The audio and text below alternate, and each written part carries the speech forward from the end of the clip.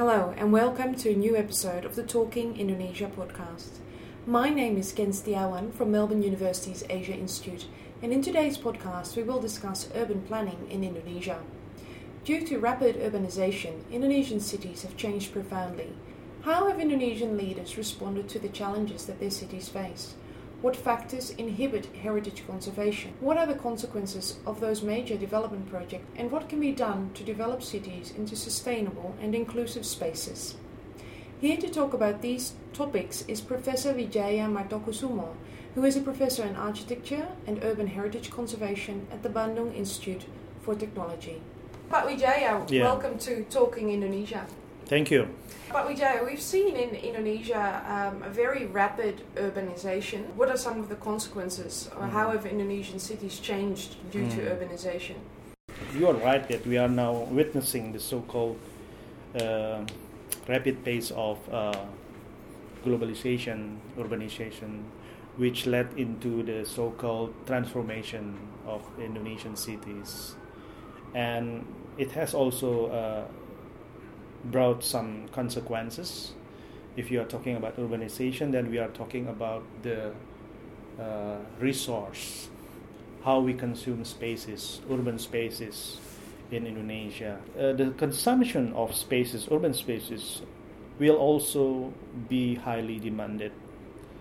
Yeah, and we can also understand that some of this impact of the development has also environmental problems. Urbanization has thus brought new challenges for Indonesian cities, and most of our listeners will be familiar with the traffic congestion, pollution, and the lack of green spaces. What kind of effects does that have on people? The lack of public spaces, the lack of supporting facilities such as sidewalk, it makes also health problems. Yeah, the so-called degenerative disease. You know, if there is no chance for people to do walking, they tend to try to stay at home and they consume food, which probably not so good, and they watch TV. I think this is the typical society life of our current society. So that's why that the city has to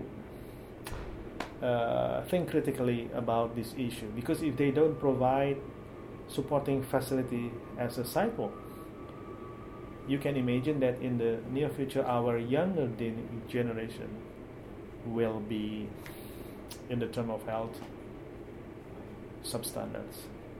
So urban planning has a direct influence on other socio-economic objectives such as health. Who are the main drivers of urban development? Mostly, I would say, initiated by the private developers. Sometimes the result is not connected to each other. So it is really a challenge for the architects and planners or urban designer how these segregated spaces or this discrepancy can be connected as a whole. So if you talk about segregated spaces, how exactly should we imagine that? Yeah, let's say that in Jakarta, it is a common situation that there is also high-rise building, let's say 20-story, 25-story, and exactly opposite or close to the building, there is also still the kampungs, which is 1 or 2 stories buildings. So the contrast, this is actually the image of Jakarta. Typical for the big cities, metropolitan city in Indonesia. So it is really our chance, how to resolve this kind of problems. The rapid urbanization has basically caused contrast between different spaces in Indonesian cities, and that also creates new challenges. Now, how have Indonesian leaders responded to them? You come from Jakarta, you work in Bandung. Both Jakarta and Bandung have now got leaders who spend a lot of interest and time on, I suppose, redesigning their city. Could you give a few examples of how Ahok and Ridwan Kamil faced that? And I will start with Emil. Emil is the nickname of Bandung's mayor, Ridwan Kamil. I think he has a good ideas in creating Bandung today. What Emil doing in Bandung is he's improving some of the public open spaces and the so-called neglected spaces, beneath the highways and in the marginal spaces, you may call it, He has transformed into useful places that are indeed needed by the populations. Emil also has he has also inherited accumulated problem from the previous governor. So what are some of these accumulative problems? Yeah, it was totally up to the capital who would like to invest in Bandung. It's up to them whether you would like to build a new structure in historic area, just like we had in Braga city, in Jalan Braga, or whatever. In the last 2 decades, all the permission of new building has been signed by the previous mayor, and we are not really sure whether it has already scrutinized, whether the plan fits actually into the location, whether there has a study or there's a proper evaluation, whether they would have some development impact. We were not aware of that, and we don't really know. After Emil came to the power, he had to see that many buildings, many new project building, which already signed before him, it has to be built. Are those challenges specific to Bandung, or is there a more widespread problem? We do have a problematic situation because of the lack of the directives such as design guidelines, planning mechanisms, the ownerships, which you know that administratively it is still hard to overcome such a problem, because coordination between the planning agency, it is also one of the big issues. Does Basuki Cahayapurnama, the governor of Jakarta, also known as Ahok, struggle with the same problems as Ridwan Kamil? I think it was just like the case of reclamation. Reclamation is the development of artificial islands, which has recently attracted most attention in Jakarta. Yeah, I can still remember when reclamation in Jakarta, I think it was in 1995 already, the discussions. It was already discussed, it was already decided that environmentally it's not really proper, or it is not properly done, the study regarding the evaluation of the environmental impact. It was in 1995, which means 3 decades ago. And a couple years ago, we heard that it was part of the program that whoever the governor of Jakarta, they had to do it. So, as you point out, Ahok has in fact inherited this development project. However, he's also insisted that the reclamation project should be finished, even though it is highly controversial, both because of social and environmental consequences the project may have, and because of allegations of bribery and corruption. It's part of his program now, even that it was not signed by him. And that's why he would like to make some deals with the private development. Okay, you can build this one, but you have to pay additional. Some question is very, very important, whether it has an intention or it is already the bribery. If it is already an intention, it could be worse. But we have to differentiate regarding to the project of reclamation. It is already the program of the governor, so he has no retreat. For the next part of the podcast, I would like to pay attention to urban heritage conservation. One of the consequences of rapid urbanization in Indonesia has also been the loss of heritage buildings. What factors inhibit urban heritage conservation, and why is it so important for urban planning? If you are talking about a city, then I would say that a city has to have the so-called equality. If you are talking about quality, you are not talking about the physical evidence. You have to have the so-called aspects such as safety, pride, proud, yeah. And one of these can be also taken from the so-called the cultural product as an architecture. If you are talking about architecture in Indonesia, you will have a range of heritage, which is not only vernacular, traditional, but also we have the so-called architecture which was built in the colonial time. That's why we call it colonial architecture. Colonial architecture is not a style, it was an indication that that building was built in the colonial time.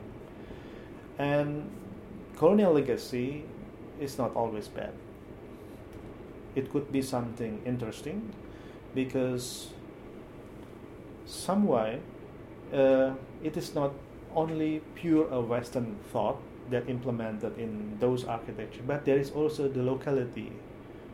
Yeah, if you take a look at the colonial architecture in Bandung, in some part of the area, North Bandung, you can learn something that in the tropic there is a certain requirement from the architectures which can still be valid until today. So never build windows directly to the sunlight. You have to have the so-called how do you call it, protruding structures to cover the windows. Why do they have the high angle of roof? Because the roof is kind of a protection against the hot climate. Yeah, that can we learn from the architecture of the colonial. Yeah, so this cultural evidence that has to be protected, not only as a fabric, but the thought and the idea, which could be conveyed or delivered to the next generation. That's why, in this sense, that we have to treat our heritage. It's part of our cultural heritage, architectural heritage. So we have to take it into account. We have to put them in a certain way. We have to give them a value, a meaning. If it is meaningful, then it will raise the sense of belonging, and that makes us pride. Yeah, it is the proudness of the city. Heritage conservation thus has several purposes. Definitely, tracing a city's history, creating a sense of belonging and identification. But there's also a lot to be learned from certain design practices that may still be very beneficial today. Exactly. Now, is that something that is acknowledged by governments in urban planning? I think in Bandung, Pak Emil has already mentioned that urban heritage is one of his. The problem is how to get them implemented. Bandung has the so-called heritage list, which only cover almost 100 buildings, but there are also a huge number of buildings which is not registered. That could be also listed into the category protections. Yeah, that's exactly the problem. How to deal with the existing structures. You know, the building which is not yet registered is now decaying because of the process of the aging, and then the rapid pace of development, because the investment they would like to buy, and many houses, many small houses, or many colonial houses in a certain area of Bandung has been demolished to give place for that new architectures. And you know what? And mostly it was signed before the mayor of Emil came to power. And of course, Ridwan Kamil, Emil, has that interest in urban heritage conservation because he's an architect. Yeah, I do believe. Yeah, but I know that he has a passion for that, but he has made a policy that the new building, because Bandung will be divided into two, principally the new development area, which is now in Gede Bage, it is called the Technopolis, Bandung Technopolis, and the old Bandung, which is the former city center, because the government area will be moved to the Bandung Technopolis, and the old area of Bandung will be, I would say, quote unquote, conserved. And it doesn't mean that there will be no new development in that old Bandung, but Emil has a different policy, which is, I thought it is a little bit tricky. He mentioned that new building which will be built in the old Bandung, should be related to the Art Deco architectures. For me, it is a little bit funny because why? Why Art Deco? Because you are not living in the 1920, 1930. You are living in 2015, 56. So you have to come to your own. Yeah, it was a critic only. Yeah, but anyway, I think we'll put some effort on conserving, hopefully, heritage in Bandung. You just mentioned the heritage list in Bandung. How is decided what is heritage and what is not? So the problem is we don't, there is a lack of directives, urban design guidelines. So when we are talking, okay, this building should be protected, but how it can be developed? Does it mean that if it is under the category A, the highest category, you don't have the right to build, or do you still have the right to build? If you do have the right to build, how it can be implemented? That we don't have. So lack of technical guidelines.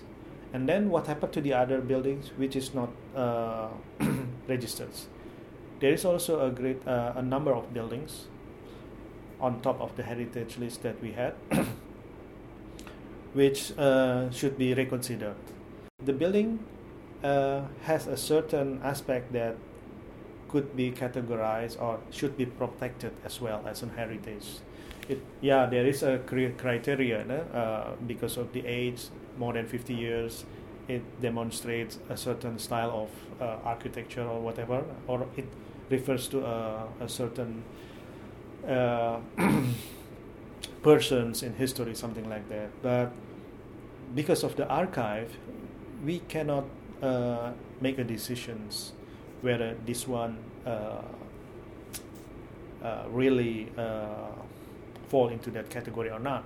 So there's also but a problem. from the style, from the appearance, it seems it could be, but we don't have any evidence that is exactly built, let's say, in 1920. So there's also a problem with records in that sense. Yeah. Exactly. Yeah.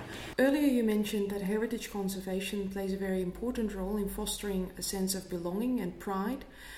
As such, this is also a very politically charged process. How are political sensitivities reflected in heritage practices? There is also an interesting case. It was in Jakarta. It deals with a former Chinese Kapitan house. It is a very special building typology regarding the Chinese architectures. And exactly on that location, there will be built an apartment tower. So at the very beginning, they intended to demolish the whole building, but there was a discussion. There was it is not a demonstration, but it was critics against the government of DKI. They have to do something. And it has been negotiated that some part of the building has been cut down, but only the main building is kept. And then they built the two towers above the building. And another interesting story is the Segitiga Senen. It was in Jakarta as well. Many Chinese shop houses all had been demolished, but only one building which the Dutch architect has been protected. And the question is, why you protected these European architectures or influenced by the Dutch, but on the other way the Chinese architecture has been all demolished, and they recreated the so-called another new Chinese architecture according to the perception of that time. It was during the Suharto era. At that time, all related to Chinese has been demolished. This is a funny question among the academia. At that time, I was still a student, and we have a difficult situation because if it is deal with the European, it has to be protected. On the other side, when it's deal with the Chinese, which is also interesting in terms of architecture and culture, it has to be demolished. It was only because of the Gus Dur. Gus Dur, or Abdurrahman Wahid, was Indonesia's president from 1999 to 2001. Amongst others, he lifted the bans on the display of Chinese characters and the importation of Chinese publications into Indonesia. When he came into the power, all the Chinese has been raised up. You've outlined many challenges of urban planning and heritage conservation in Indonesia, starting from the dominance of private developers in this process, also a lack of directives, as well as political considerations and sensitivities. To wrap up this podcast, what do you believe should or can be done to foster the developments of Indonesian cities towards practices that are more sustainable and inclusive? I would say that we still need time. We still need time to overcome all the inherited problems. Yeah, but most important is human-centered development is the key words or buzzword. Yeah, we are working for person and we are doing for human. That's our main goal. I believe that with this thema that you can critically see what the impact, what could be the problems. Anyway, we have to make some kind of anticipation what are going to have in the near futures, because like I said before, if you made a decision, it is true, it is right at that moment, which might be another issue in the next couple of years. I think it happens everywhere. So what is important again is you are not shifting the problem. You are not allowed to shifting the problem.